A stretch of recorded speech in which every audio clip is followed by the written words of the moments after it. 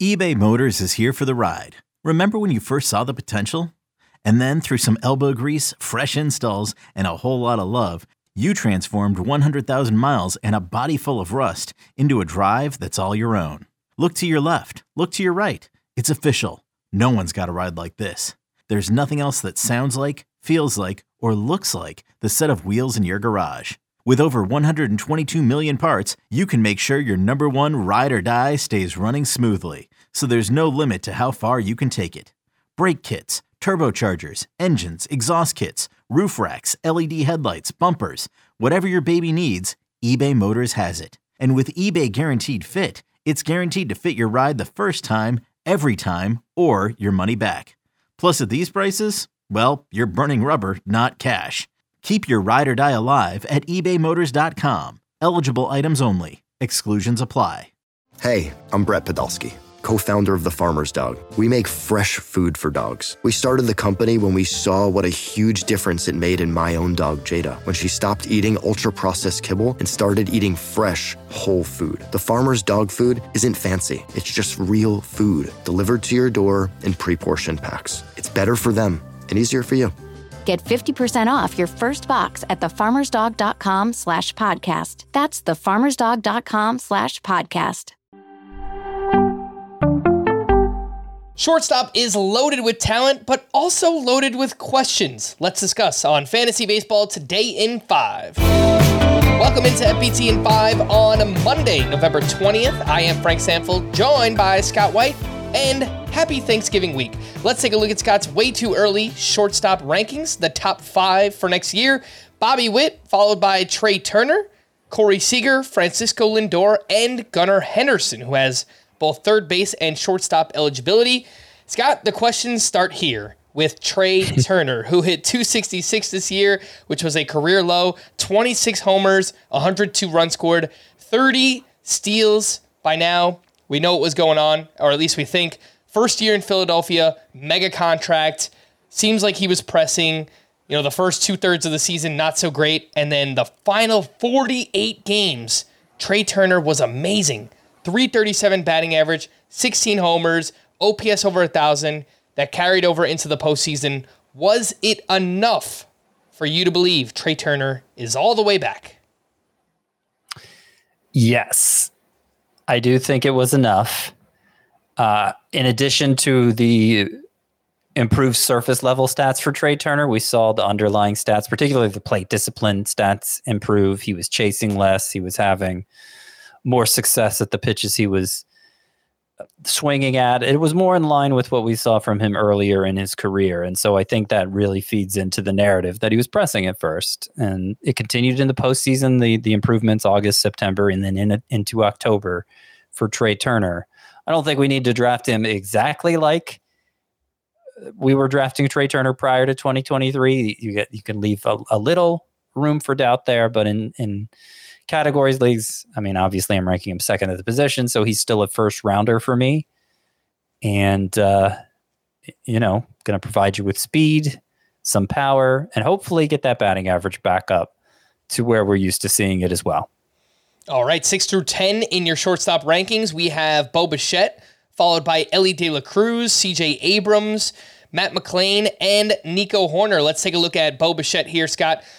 Tough one to rank because the batting average is really good. He hits a ton of line drives, but the power production is not elite by any means. The stolen bases have come down 3 years in a row. We're really holding on to that breakout 2021 season where obviously he was an elite player, like a top 5 player, but we haven't really seen that upside since. What are your thoughts on Bo Bichette? Really hard one to rank. I think I was more concerned about him than most people heading into last year because I saw the declining sprint speed. I saw the poor success rate on stolen bases, not to mention the fact he stole only 30. He was 30 for 21 in 2022, which wasn't very good, obviously. And I think a lot of people were just assuming he'd bounce back. Certainly the rule changes fueled that hope. And instead it went the other way. He dropped even more, had only 5 stolen bases. The sprint speed went down to the point, and he's in the lower half of the league now for sprint speed. So are the stolen bases coming back for Bo Bichette? I'm pretty skeptical of that. The power production he was verging on 30 homers in that 2021 season, and now coming off a 20 homer season in 135 games. So he did miss a little time to injury. Maybe pencil Bo Bichette in for more like 25. But 25 without much stolen base potential in what's become a suspect lineup. A lot of Blue Jays have had trouble hitting at Rogers Center the past couple of years. His combined run and RBI total this past year, Bo Bichette's was only 142. Again, 135 games, but still, that's bad for what should be a good player and a good lineup. Is that lineup going to continue to be a hindrance for Bo Bichette rather than a help? These are all fair questions. I'm most skeptical of the speed, I will say. I'm not sure that's coming back for Bo Bichette. And so there's a lot more pressure on him to max out his power potential and max out his lineup potential. Batting average is probably pretty safe, but there's a lot of other good options at this position. And I think Bo Bichette is going to have a lot of holdover appeal just because, he's already established as an early round type, only 25 years old. He might just stick there, even though the numbers say he doesn't necessarily deserve to. All right, Scott, I'm going to give you the impossible task of talking about C.J. Abrams in a minute or less here to finish out the podcast. An awesome skill set, 18 homers, 47 steals. He really took off the final 3 months of the season. A former top prospect. Who's to say he can't keep getting better? But as of now, there are still lots of flaws, and you have to pay a premium. We're talking about like a top 40, top 50 pick for C.J. Abrams. Yeah, I mean, he's tricky, same as Bo Bichette, but like for all the opposite reasons, because the one thing we can count on C.J. Abrams for, I feel like, is stolen bases. Of his 47 this past year, a great total in its own right. 38 came in the final 3 months. So we're talking about a guy with 70 steal potential, and this was always who he was projected to be in the minors. It's what made C.J. Abrams such an enticing prospect.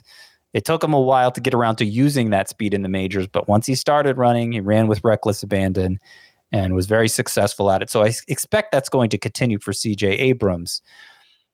It's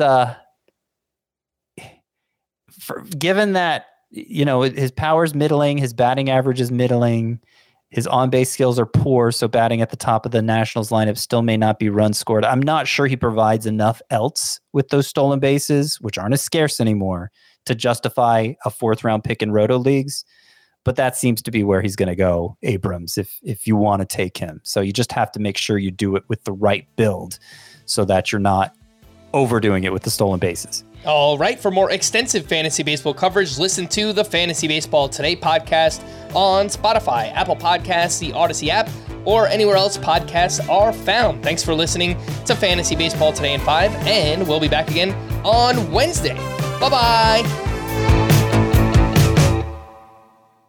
Hey, Rob Bradford here. You guys know I'm always up for a good MVP story, and one of the best stories is Wasabi Technology. Wasabi is the world's hottest cloud storage company, and it's become the go-to provider for professional and collegiate sports teams, including 20 Major League Baseball teams like the Red Sox and NHL teams like the Bruins and Vancouver Canucks. Even the Liverpool Football Club is getting in on the Wasabi action. So, why is Wasabi the MVP? Well, Wasabi was purpose-built to free businesses from skyrocketing storage costs and unpredictable transaction fees that the Amazons of the world are charging. In fact, Wasabi is up to 80% less than those hyperscalers and doesn't charge a cent for businesses to access their data. From Wasabi's AI-enabled intelligent media storage, Wasabi Air, to the industry's only cloud storage service with triple protection against cyber criminals, data deletion, and ransomware, Wasabi's taken the lead in driving innovation in data storage and helping sports teams